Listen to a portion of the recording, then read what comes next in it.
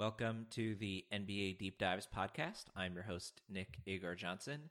It is Tuesday, the afternoon of Game 6 of the NBA Finals, but we are here to talk about the NBA Draft, which is crazily just a week and a half away at this point. So it is Draft Deep Dives Day, and I'm here with my Draft Deep Dives co-host, hashtag basketball draft expert, Tyler Metcalf. Tyler, how are you doing today?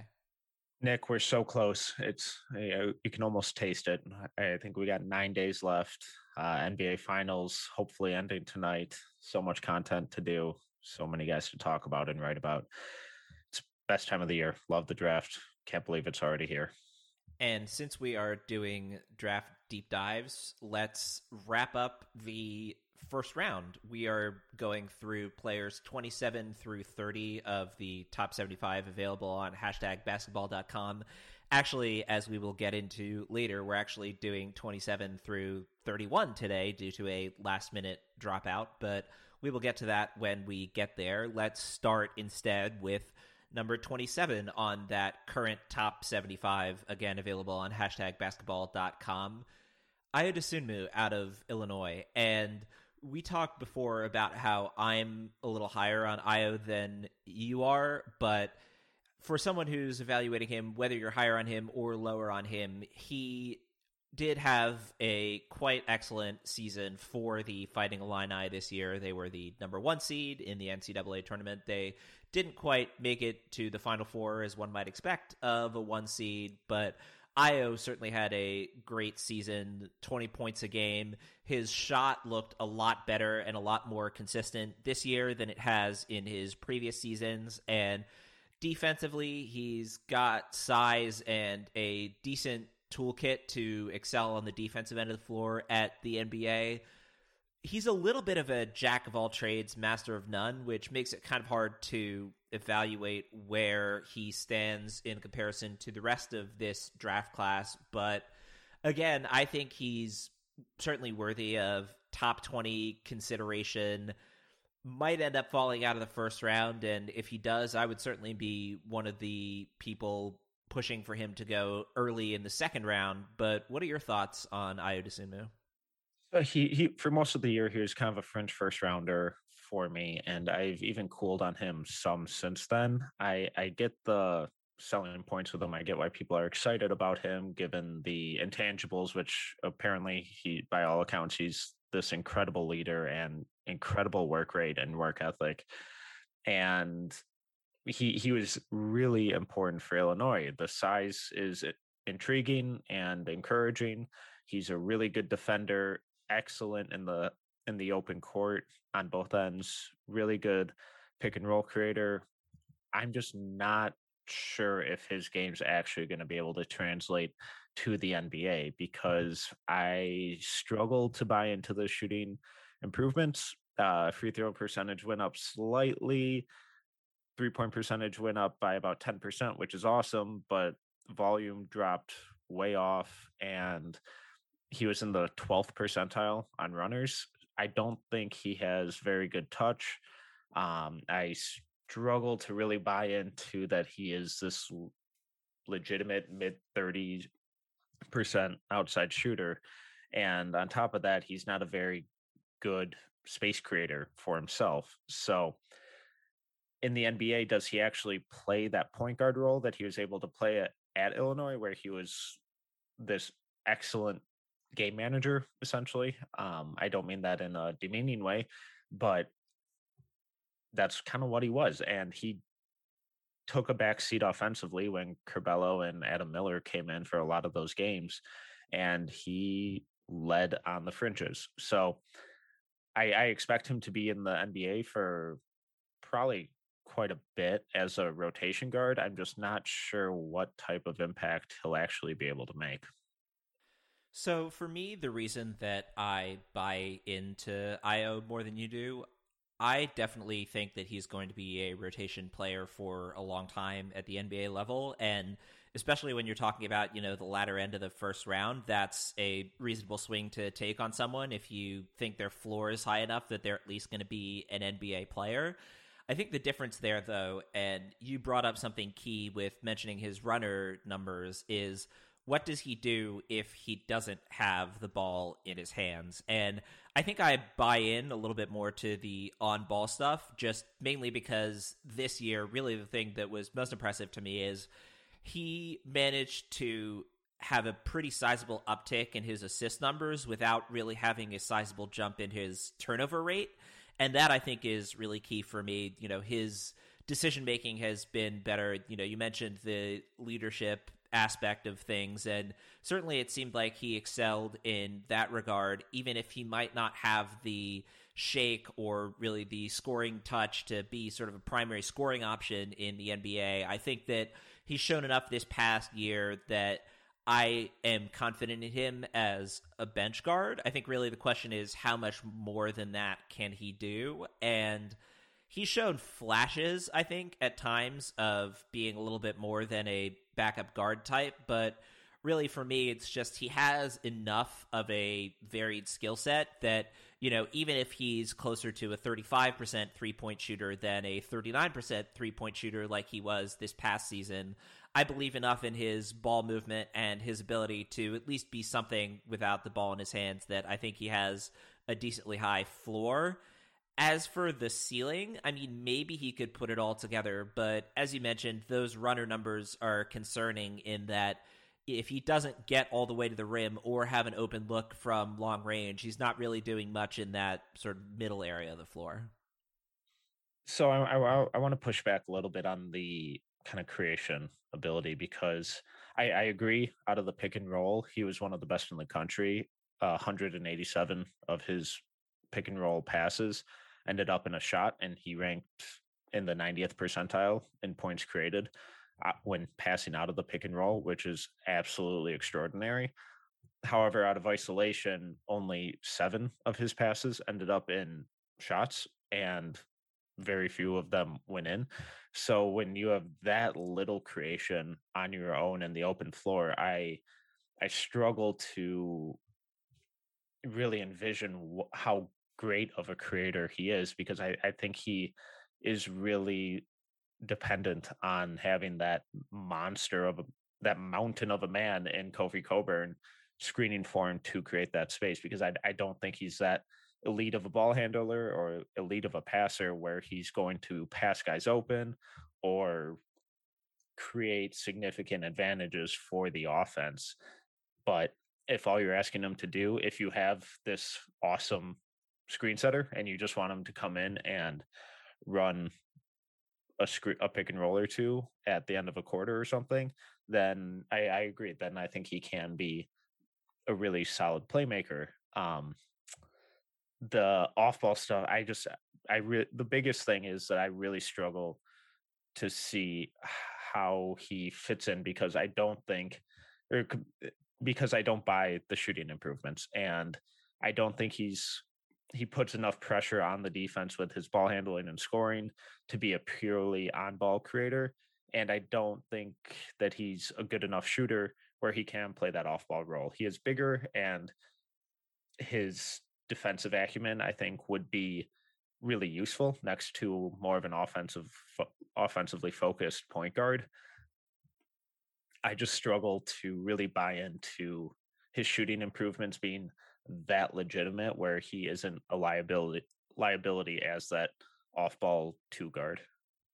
Yeah, that's fair enough. I mean, I guess I certainly buy into the shot more than you do, or the shot improvement really more than you do, to the point where I think he could at least be close to average, which, and you brought up the size, I think that's really the key here for me as well, is because he has that size, it's a lot easier to see a lot of different roles working for him. He can be sort of a point guard defensively, off ball offensively type of player, depending on the lineup and situation, or, maybe even he's the third guard in a 3-guard lineup. That could work for him. He's big enough where I could conceive that kind of fit working for him. And I also do really buy into the defense with him, and given how much I buy into his defense, for me, it's really just, does he have enough on the offensive end? And even though there are some questions, I think he could be at least close enough to average as a spot-up type that he can make it work for him given the defensive acumen. That's fair. It's hard to push back on that. I mean, we just, I think the shooting is the big turning point between us, and fit matters for every prospect, regardless of skill. But I think fit is going to be really important for him because I think he does need to play alongside a more score oriented guard, because I just don't think he's going to be able to pressure the defense with his playmaking or his scoring from either shooting or attacking the rim to enough of a level where he can legitimately be that primary initiator. So it's tough.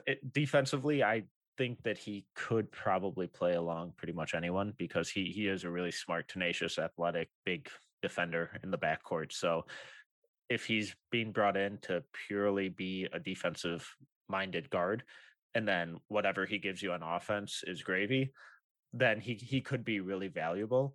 I just struggle to see taking him ahead of some of these other guys who I'm way more confident in making a consistent positive contribution, or taking a big home run swing on in like the early second round or late first round. So before we move on to the next prospect, just sort of quick guess at ceiling and floor and how we view him as a prospect overall.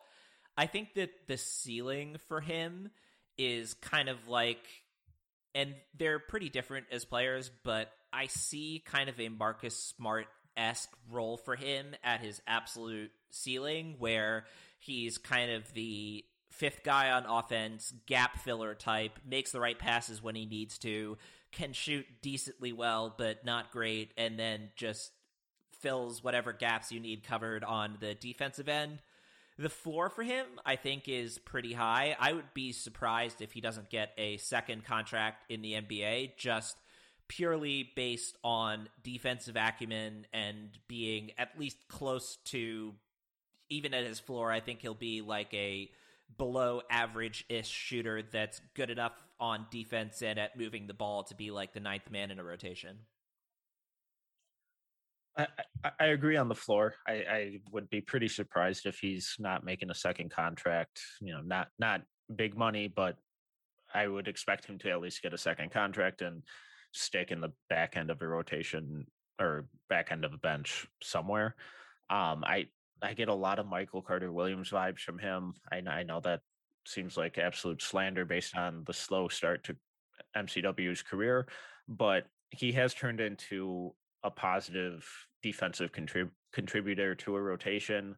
So Io's probably a little bit, or will probably be a little bit better of a shooter than MCW, but that kind of defense first off the bench in a rotation type role is kind of where I see him peaking out at.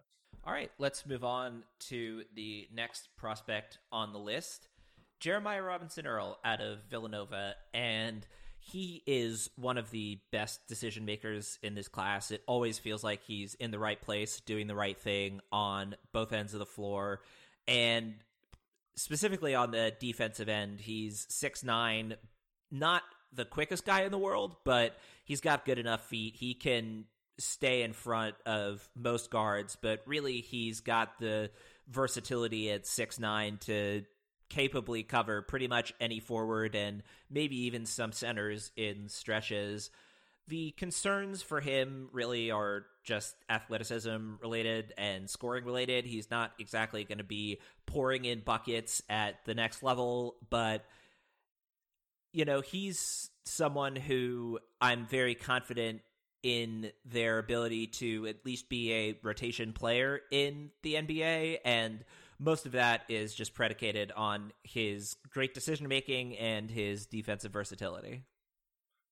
He's such a smart player, and I know that sounds cliche and not thought out because he's a Villanova guy, but I their point guards always really control the flow at Villanova, but Jeremiah Robinson Earl really kind of controlled everything on both ends of the floor. He was that floor manager on offense. He was that defensive cornerstone on defense. He's not the most athletic guy, but he has incredible footwork, which allows him to switch a lot on the perimeter. He will get beat, but he never feels like he's getting completely torched or really blown past or is ever out of position. He makes the right rotations. It's never anything super flashy. My biggest concern with him is how much his scoring impact fluctuated throughout the season. And there were stretches of the season where he completely disappeared when his team really needed him to produce just any scoring. And he didn't. And it wasn't that he was just missing, it was that he wasn't even looking for the hoop, which concerns me a little bit.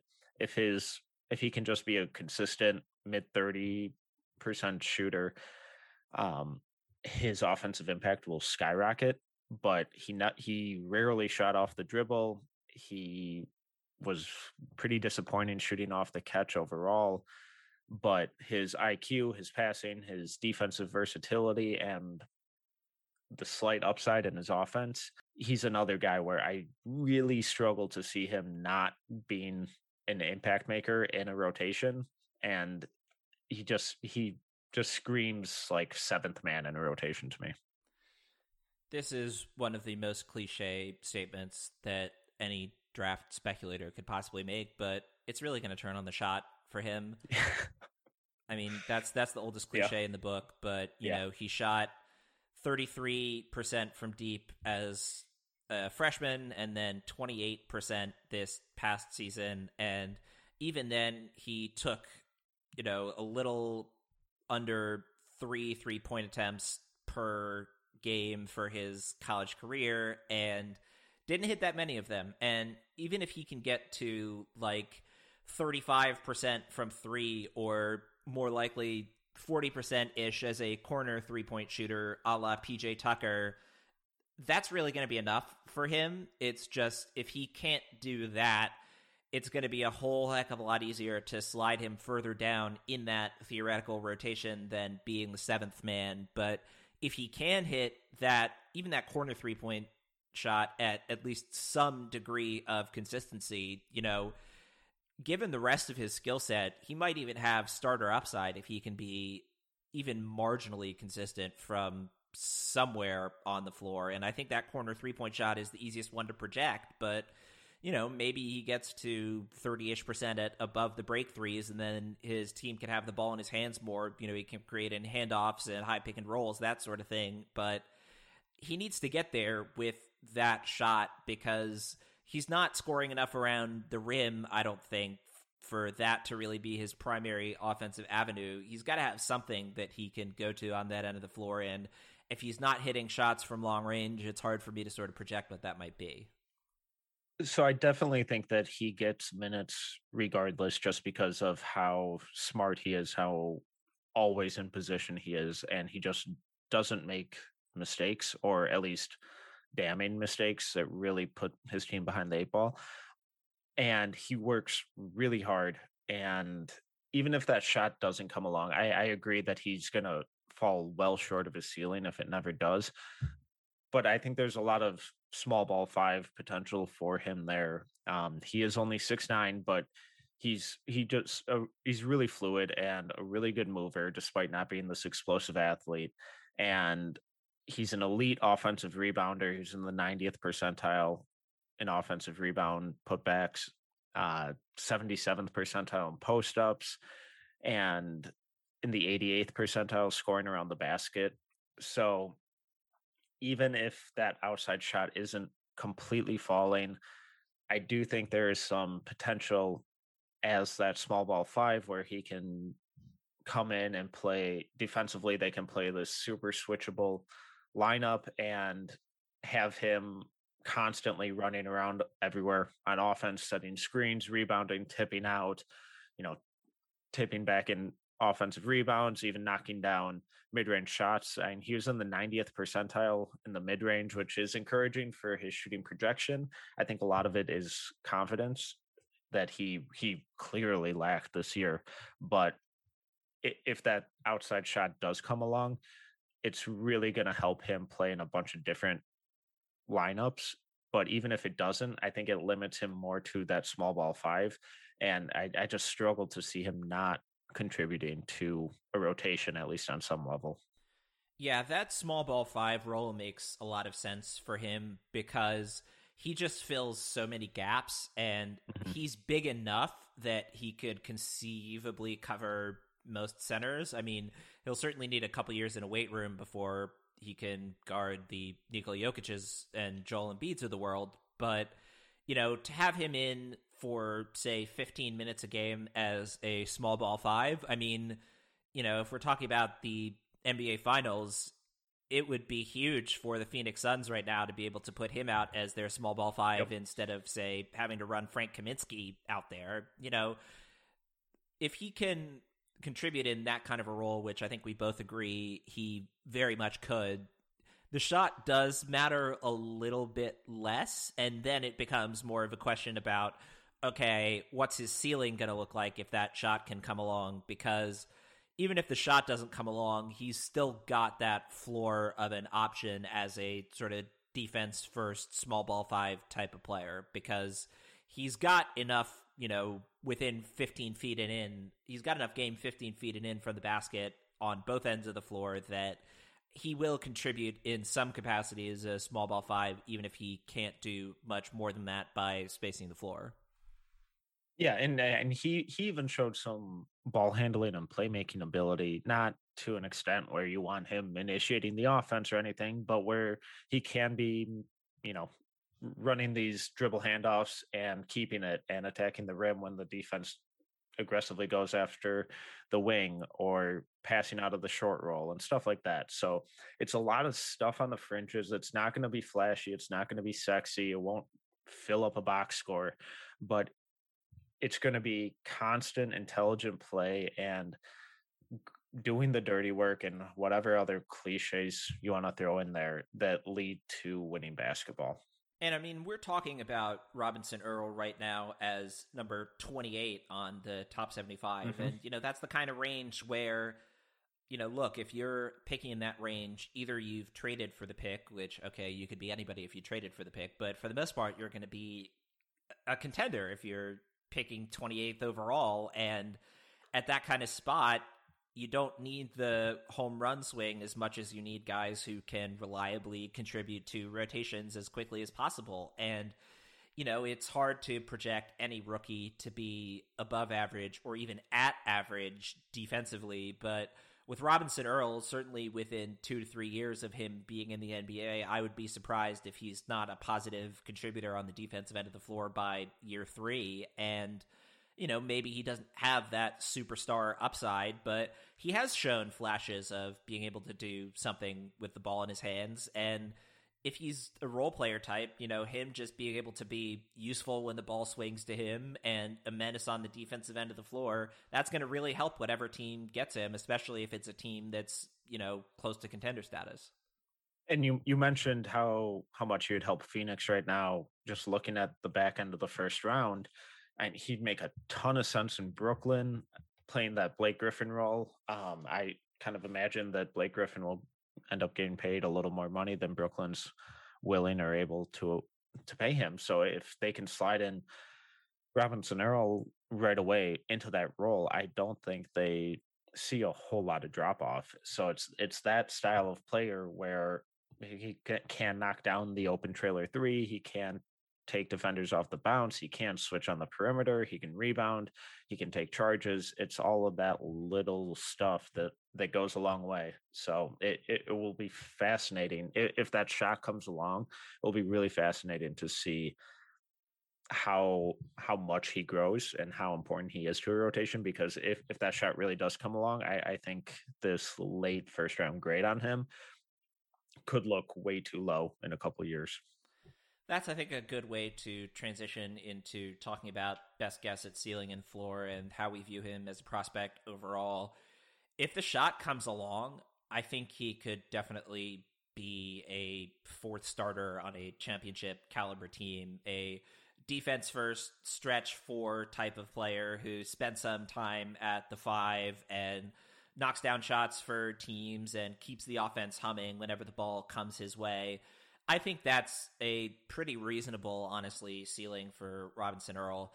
As for the floor, again, I doubt sort of similarly to Io that he doesn't get a second contract in the NBA, and I would be surprised if he isn't at his absolute worst, like the eighth or ninth man for a team for nearly a decade. I mean, he's just got enough, both on the defensive end and in terms of his intelligence, really on both ends of the floor, but his ability to be a cog in an offensive system and be a contributor defensively, I struggle to see him falling out of the league anytime early on in his career. Players of his two-way versatility and just general IQ and work rate, they rarely completely fall out. So I agree. I think he's in that similar boat as Io, where I'd be stunned if he doesn't end up getting a second contract or contributing at some level, at the very least, at the back end of a rotation. And then as that versatile four or even small ball five on a contender, I wouldn't be surprised to see him in that role on a consistent contender. So I I know there are a lot of people out there who do have a much higher ceiling on him than that, but as like that top level role player on a contender, I think is kind of his best case outcome. All right, let's move on to the next prospect on the list, Daron Sharp out of the University of North Carolina. And, early on in this process, we talked about how you had Evan Mobley and Kai Jones in the top 10, and then one other center was getting first round consideration, and that was Daron Sharp. And I have him towards the back of the first round as well, and the reasons for that are mostly just his energy and his rebounding. We've talked a lot about how it's difficult to wrap up draft capital in big men when you can get an athletic 7-footer on the free agent market pretty easily. But with Sharp, the reason that I would consider taking him in the first round, even despite those concerns about drafting big men overall, is in addition to that energy and athleticism and rebounding prowess, just ridiculous offensive rebounding rates from Daron Sharp, he also showed real passing touch, and that I think is the key for me as to why I would have him in the first round, is that he's not just going to be an energy guy gathering up boards for your team, but once he gets those offensive rebounds, it's not like he can't do anything with the ball in his hands. He's not just grabbing the ball and then immediately putting it back up and hoping it goes in, or tapping it to himself 4 or 5 times a la Andre Drummond or Nets Brook Lopez, although Lopez has always had more to his game than just rebounding. But the thing with Sharp is that his passing vision and passing touch is good enough that I think there's something to build on there beyond just the energy and the rebounding. I don't think it's absurd to say that he has the highest motor in this class when it's exhausting watching him play, because he's just constantly just pedal to the metal the entire time. And that gets him in trouble in some spots, but overall that's how a lot of guys get minutes who aren't the most skilled or best shooters. It's who's out there working, who's rebounding, who's screening. And like you said, the passing is the real upside with him, where he can really pass out of the short roll, pass out of the post, make those skip passes to the opposite corner when the defense collapses on him or collapses on a cutter. So his vision is really unique for his position, and his passing touch is really encouraging. I think even with all that, though, he's still just so limited because he's not, unlike Robinson Earl, he can't switch on the perimeter. He'll get torched.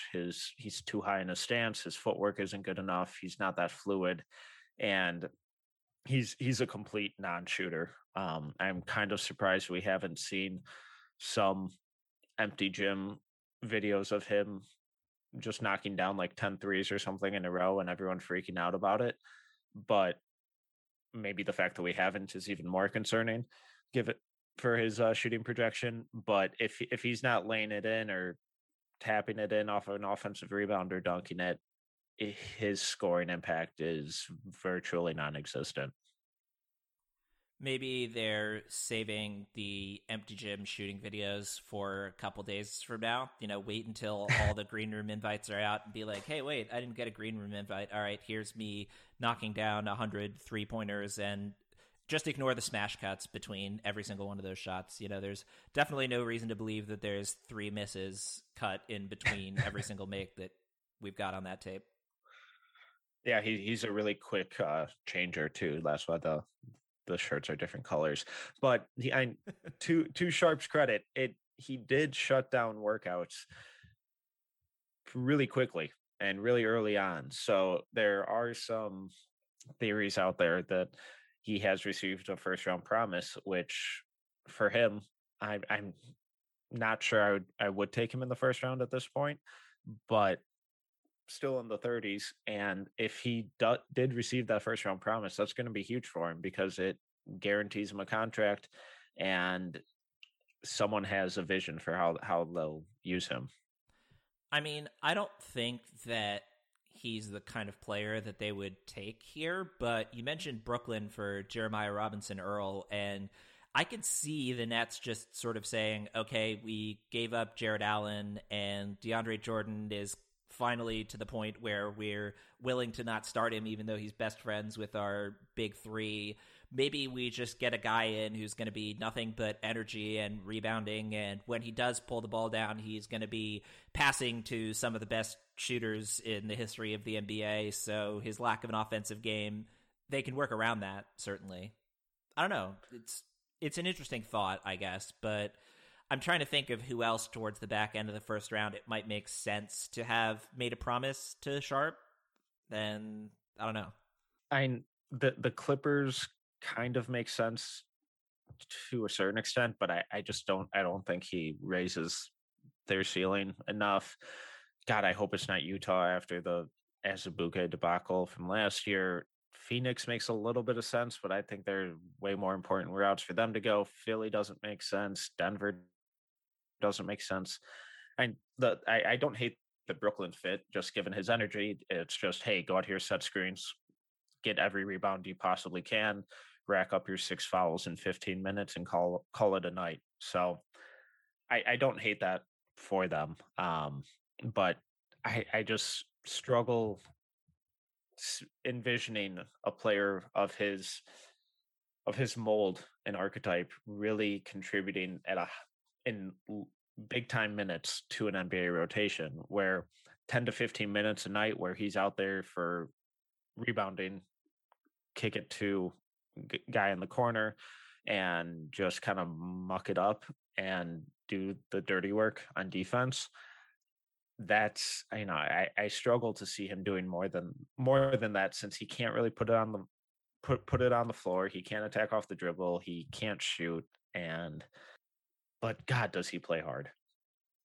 Well, that I think is, really where we have the dilemma here is those kinds of players are pretty easy to find at the NBA level. So at what point is it worth it to use a draft pick on taking one of those kinds of players? And, again, for me, it's just that I have a lot of belief in him as a passer and him being able to make something happen, not make something happen as in take guys off the dribble or anything like that, but, to make the right reads with the ball in his hands to the point where, sometimes those kind of energy big men types can be black holes on the rare occasions when the ball does touch their hands. And with Sharp, at least, I'm confident that he's going to make the right pass more often than, say, a Nerlens Noel.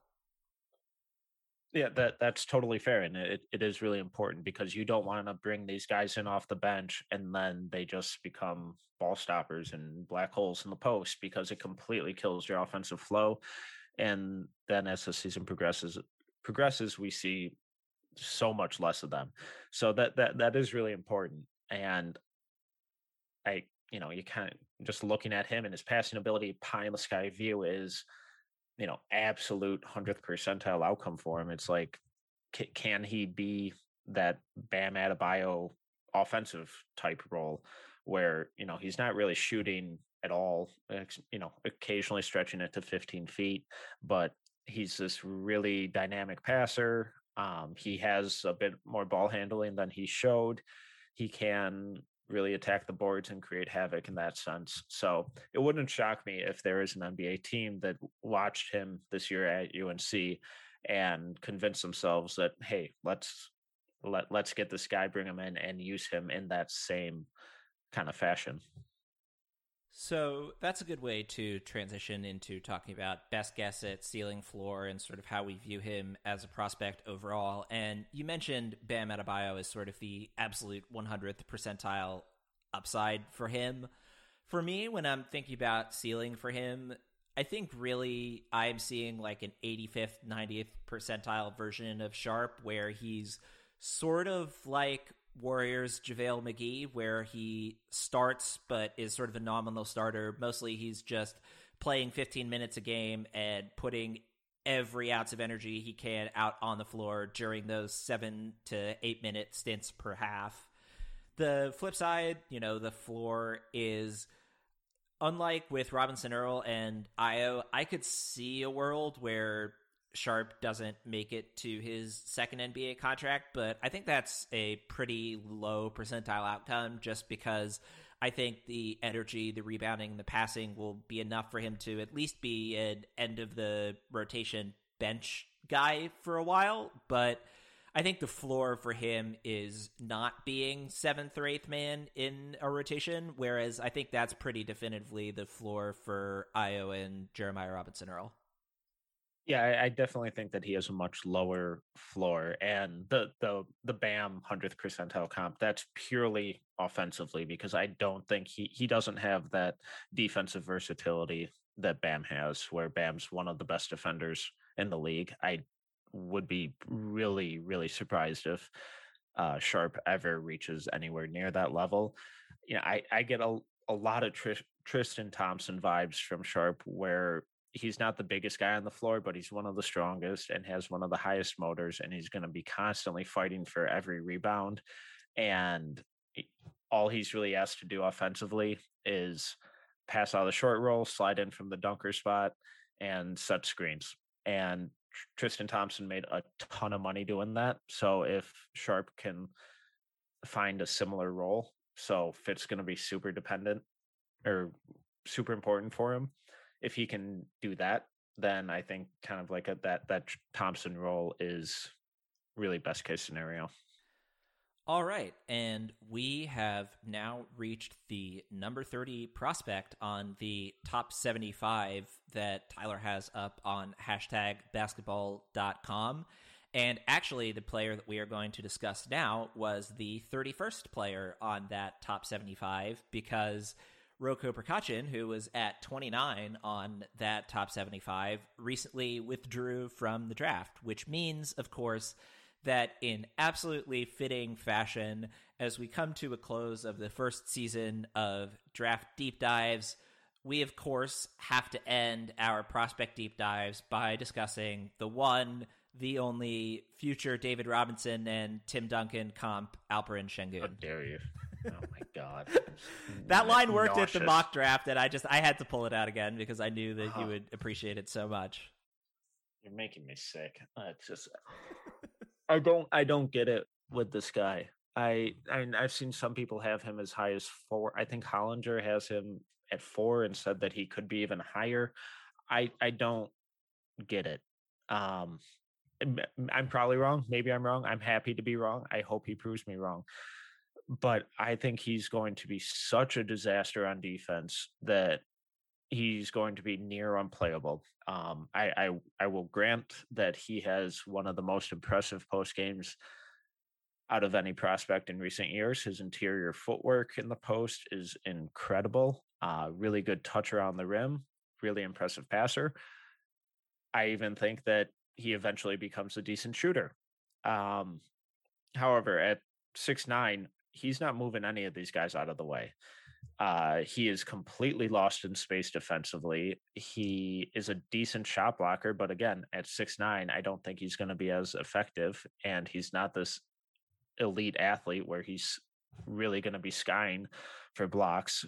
And I do not understand the infatuation with him because every year all the arguments are always with big men. Oh, he's a bad defender. He'll be unplayable. Every postseason, it's there's the bad defensive center. Let's target him, play him off the floor, and now his awesome offensive impact is null and void. And people who are saying that he's the next Jokic are out of their minds. Jokic is a massive human being and has one of the most impressive basketball IQs and passing vision and creativity and accuracy in the entire league, regardless of position. So I just don't see how a post reliant offensive center who is a mess on defense is worthy of a top 10 pick. Don't hold back, though. Tell us how you actually feel. we don't have enough time.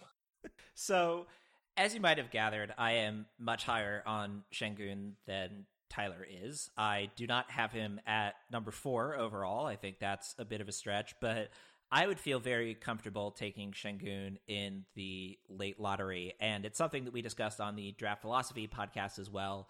I just think that when you are able to dominate a league to the way that Şengün dominated the Turkish league this season as an 18-year-old, that bodes really well for your future professional basketball career. And granted, there are reasons to be more concerned with Şengün's translation to the NBA than there were for the last 18-year-old who was the MVP of a non-NBA international league in one Mr. Luka Doncic. But with Şengün, I think that the shooting will come along a little bit earlier in his career than maybe you do. I think that he could be somewhere in the low 30s as a three-point shooter as early as maybe even year 2 in the NBA.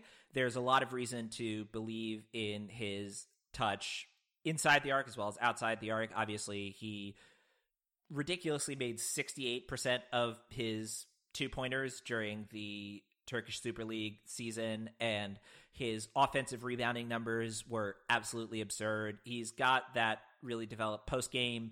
He also showed massive strides even over the course of the Turkish season as a passer, which I think bodes really well for his NBA future.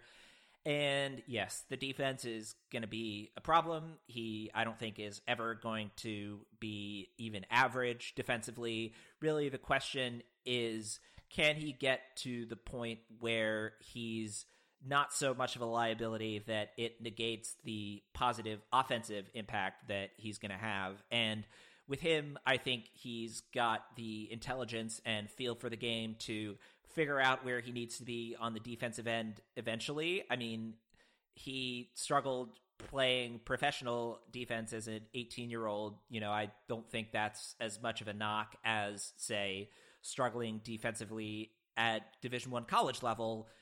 And as long as he can be an okay three-point shooter, I think the rest of his game fits in really neatly as someone who can be a solid contributor for a team. And when we talked about ceiling for Şengün earlier, I said that I thought Domantas Sabonis might be a reasonable upside comp for him. And Sabonis isn't exactly a world beater on the defensive end of the floor, but he makes up for it with incredible post scoring, incredible rebounding, and excellent passing. And no, I don't think that Şengün is Nikola Jokic level, but I think I could see a world pretty easily where he reaches Domantas Sabonis level, and that kind of player is definitely worthy of a lottery pick. And Sabonis was the number 11 pick, I believe, in his draft class, and I think that would be a pretty reasonable range for Şengün as well. So I think that's also discrediting how much bigger Sabonis is than Şengün. I mean, everywhere, the majority of places I've seen, there are some places that have him listed at 6'11", but the majority I've seen are 6'9", 240. And, yes, he's only 18. Maybe he grows another couple inches. Maybe he probably puts on some weight. I mean, Sabonis is 6'11", and I don't see how Şengün reaches all-star or fringe all-star impact. I wouldn't call Sabonis a good defender, but I think he's much better than Şengün. He's also backed by a pretty good rim protector in Miles Turner, and if you're having to play Sengun alongside another center to make up for his rim protection, I think you're doing your rotation and starting lineup a real disservice and really limiting how much you can build. And the pace, we've seen the Pacers be this fringe playoff team, and I guess they were around the 4 or 5 seed for a couple of years too, but no one's ever really taken them seriously in the playoffs, and they've never really been that threatening. So I agree that I think Sengun could be this really dynamic offensive big man, and you're probably right that he shoots sooner rather than later. It wouldn't surprise me. I've conceded that I do think Sengun ends up being a decent shooter. I just what he does defensively is so bad where I just don't see how he's able to survive on the court. I mean, we're constantly talking about how Rudy Gobert can't survive the playoffs because he can't defend on the perimeter, and that's the multi-time defensive player of the year and one of the best rim protectors the league has ever seen. And Sengun is nowhere near that, where he is even worse in space than Gobert. He doesn't have the rim protection abilities that Gobert has, and all of the comps that I keep seeing for Sengun are to these 7-footers, and he's just not that big of a guy. And it, I don't think he's going to be able to move guys like he did in the Turkish league, and I think he's going to be just much easier to defend than the Turkish league defended him. That's fair. I mean, I certainly get where you're coming from with that. Really, for me, though, I think that his offensive game is developed enough that it'll be hard for teams to counter everything that he can bring to the offensive end of the floor. Again, I think really the big debate here is just how damaging is his defense. And I think I'm at a point where it's certainly a problem. You know, I certainly don't think that he's going to be a good defender anytime soon, or honestly ever. But I think for me, it's more just that, you know, if you can, as you mentioned with Sabonis, play him alongside a big man who can protect the rim, you know, yes, you are sacrificing some elements of your rotation if you're just deciding, all right, we're going to play this defensively difficult, to say the least, big man and sort of try and figure out everything else around him. That certainly doesn't work for the Jazz with Rudy Gobert in the playoffs, but Sengun, I think, can contribute enough on the offensive end that as long as he isn't like worst defender in the NBA level of defense, like just as an example, I think that Sengun is not going to be anywhere near as lost as, say, an Enes Kanter is on the defensive end of the floor. And if you look at the rest of their games, you know, Kanter is, I guess he's closer to 7 feet than Sengun is, but, you know, really his main role is as a pick and roll / post up big man who gets a ton of rebounds and gives up a decent amount on the defensive end of the floor. I think that if Sengun can be a better version of that, which, you know, I think is the worst that it looks for him, you know, I don't think that he's going to be a worse defender than Enes Kanter. You know, if that's the floor for him, that's, I think, still a valuable player that's worth considering towards the back end of the lottery. But if he really is, you know, undersized and the worst defender in the NBA, then you're right, his offensive game won't matter. But I think that he'll be able to get to a level of atrocious on the defensive end that is like acceptably atrocious given the benefits that he brings to your team on the offensive end of the floor. And I do picture him as an Enes Kanter and maybe worse level defender. And I don't like that comp for him because I do think Sengun at the end of the day is going to be a far superior offensive player, mainly because I think he'll be able to step away from the post. Kanter has, you know, he has a good post game, and I think something that he doesn't get enough credit for is that he's been an excellent rebounder his entire career. So, but overall, I don't really like that comp. I think they're kind of different players, but defensively, I don't know if he ever significantly surpasses the impact that Kanter has. Wow, that is a dark, dark take. Hence why I have him as a fringe first rounder. Fair enough. And my thought that that is an overly dark take is probably why I have him towards the back end of the lottery. Yeah, I mean, so it's a good way to. And you mentioned it earlier, but to circle back towards that draft philosophy, and if I miss on Sengun, I am fine with it because if I take him in the top 10 over a James Booknight or a Josh Giddey or Moses Moody or Franz Wagner, Scotty Barnes, or any of those guys who I am so confident are going to be legitimate long term rotation players.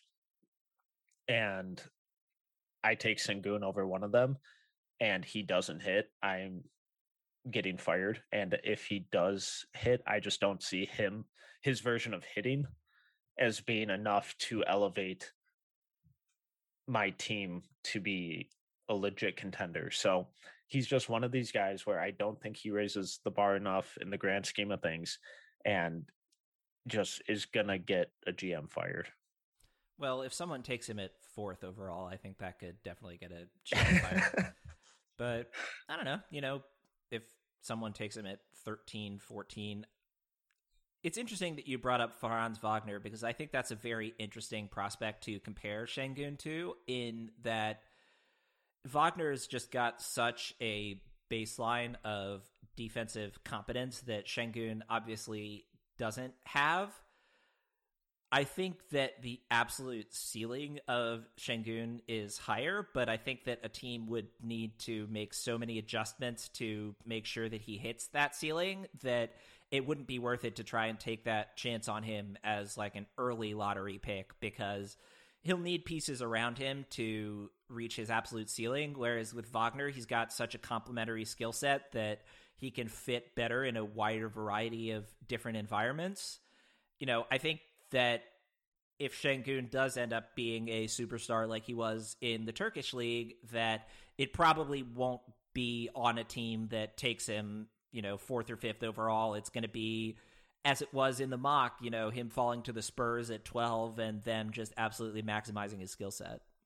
And if you are I think that point is really important. If you do take him, I think you have to change a lot about your rotation to really maximize what he could be. And I think it would be such a detriment, and you'd have to start from such a base level to do that, where it wouldn't be worth it. And say you do have to play him alongside another big man who is more defensive oriented, then Sengun is even easier to draw out to the perimeter and abuse in space. And I think he will be an impressive offensive player, but I don't think it's going to be anywhere near the level that outweighs how bad I think he's going to be defensively. All right, so before we wrap things up here, I just wanted to sort of talk quickly about this international prospect class. And we just had a lengthy discussion about Alperen Sengun, and the reason that we are covering Sengun as the number 31 player on the top 75 on hashtag basketball.com is because one of the more hyped international prospects in his class, in Rojo Prkacin, withdrew from the draft the day before we're recording this, which basically means that the international prospect class that's likely to go in the first round is a really intriguing group of incredibly different players in Josh Giddey, Usman Garuba, and Alperen Sengun. It's hard to think of three more different prospects really anywhere on the first round board. It was such a bummer that Rocco dropped out, and he was so good. It'll be really interesting to see where he ends up going next season, and I think next year's draft is going to be really international heavy, whereas this one is a little more thin.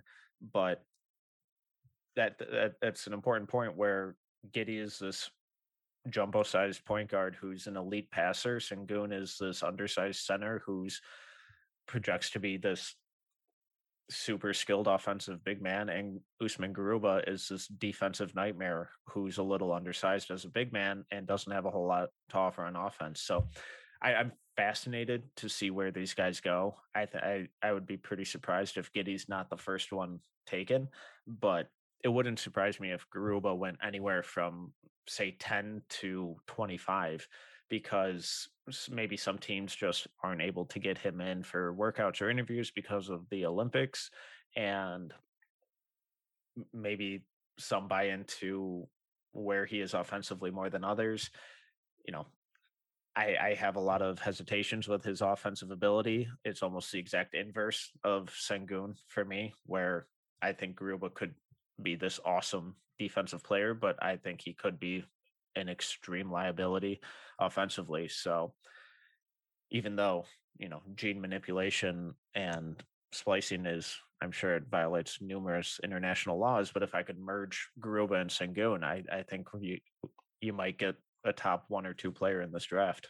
See, the problem is if you do merge Garuba and Shengun, you might end up with someone who's 6'8" and can't play defense and doesn't know where to be on the offensive end of the floor. You could get the inverse just as Well, easily. I want the good parts. I'm not just randomly merging. Come on, Nick. Gonna have let's take the offensive game of Tony Allen and the defensive game of Ennis Cantor, and you got yourself a player there. Not a good player, but a player. I'm not sure it's even a player at that point. Well, there are YMCA's all around the world, right? Yeah, well, but pivoting back to the international class as a whole, there were a lot of guys who dropped out who I think would have been mid or early second round draft and stashes.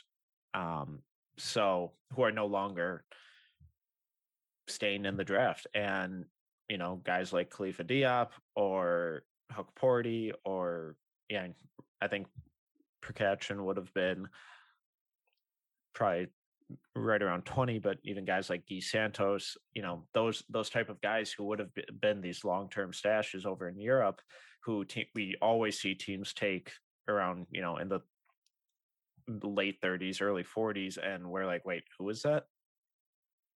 And it's a lot of those guys dropped out. So it'll be fascinating to see if we see more of these home run swings on some younger college guys like a BJ Boston a little earlier, or if teams kind of pivot and take more senior players like a Joe Wieskamp or Isaiah Livers or Quentin Grimes a little earlier than they would have, and try and plug them in right away for a couple of years instead of using that draft and stash philosophy.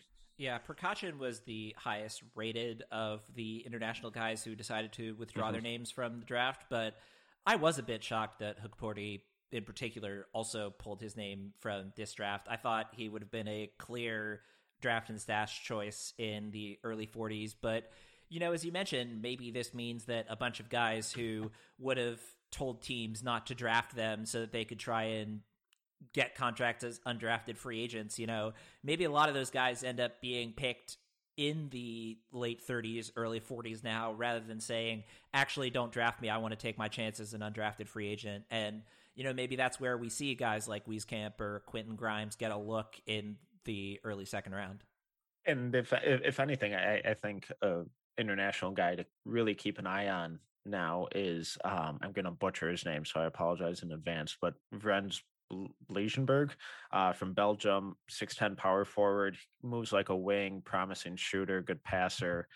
It doesn't do much finishing through traffic or really creating space off the dribble, but he's an interesting player who, and he's very active on social media and has told a bunch of people that he's not willing to be stashed. So it'll be interesting to see if maybe a guy like that, who's a little more of a project, ends up jumping much higher than he previously would have. All right. Anything else you want to cover here before we wrap things up? Final draft guide, top 75 to 80-ish, I don't know, somewhere in that range. Will hopefully be up in the next week or so, definitely before the draft, definitely before we record next week. So keep an eye out for that. Kai Jones scouting report went up today. James Bouknight was submitted today as well. I'm just going to kind of keep plugging out as many of those as possible up until draft day. All right. Well, he is Tyler Metcalf. You can find his work on #basketball as well as at Canis Hoopus. You can find him on Twitter at TMETCALF11. And definitely check out the Kai Jones piece that went up today. Really interesting piece on a really interesting prospect who's certainly got one of the wider potential swings of anybody in the lottery range on draft night. But in the meantime, you can also find my work on the #basketball website, and you can find me on Twitter at NBAJOHNSON. As Tyler already mentioned, there will be a new top 75/top 80 up on the website before our recording next week. So we will definitely go over that new list in some detail for our episode next Tuesday. And then the NBA draft is next Thursday, July 29th. So we will have a wrap-up podcast covering that draft the next day on Friday. And that will then be the end of this season of NBA Deep Dives and Draft Deep Dives. If you've been enjoying the podcast, please take the time to leave a rating and or a review on whatever podcast player you might be using. And if you have any feedback about the podcast as well, feel free to reach out to me either via Twitter or via email, nickaj.nba@gmail.com. And as always, thanks so much for listening.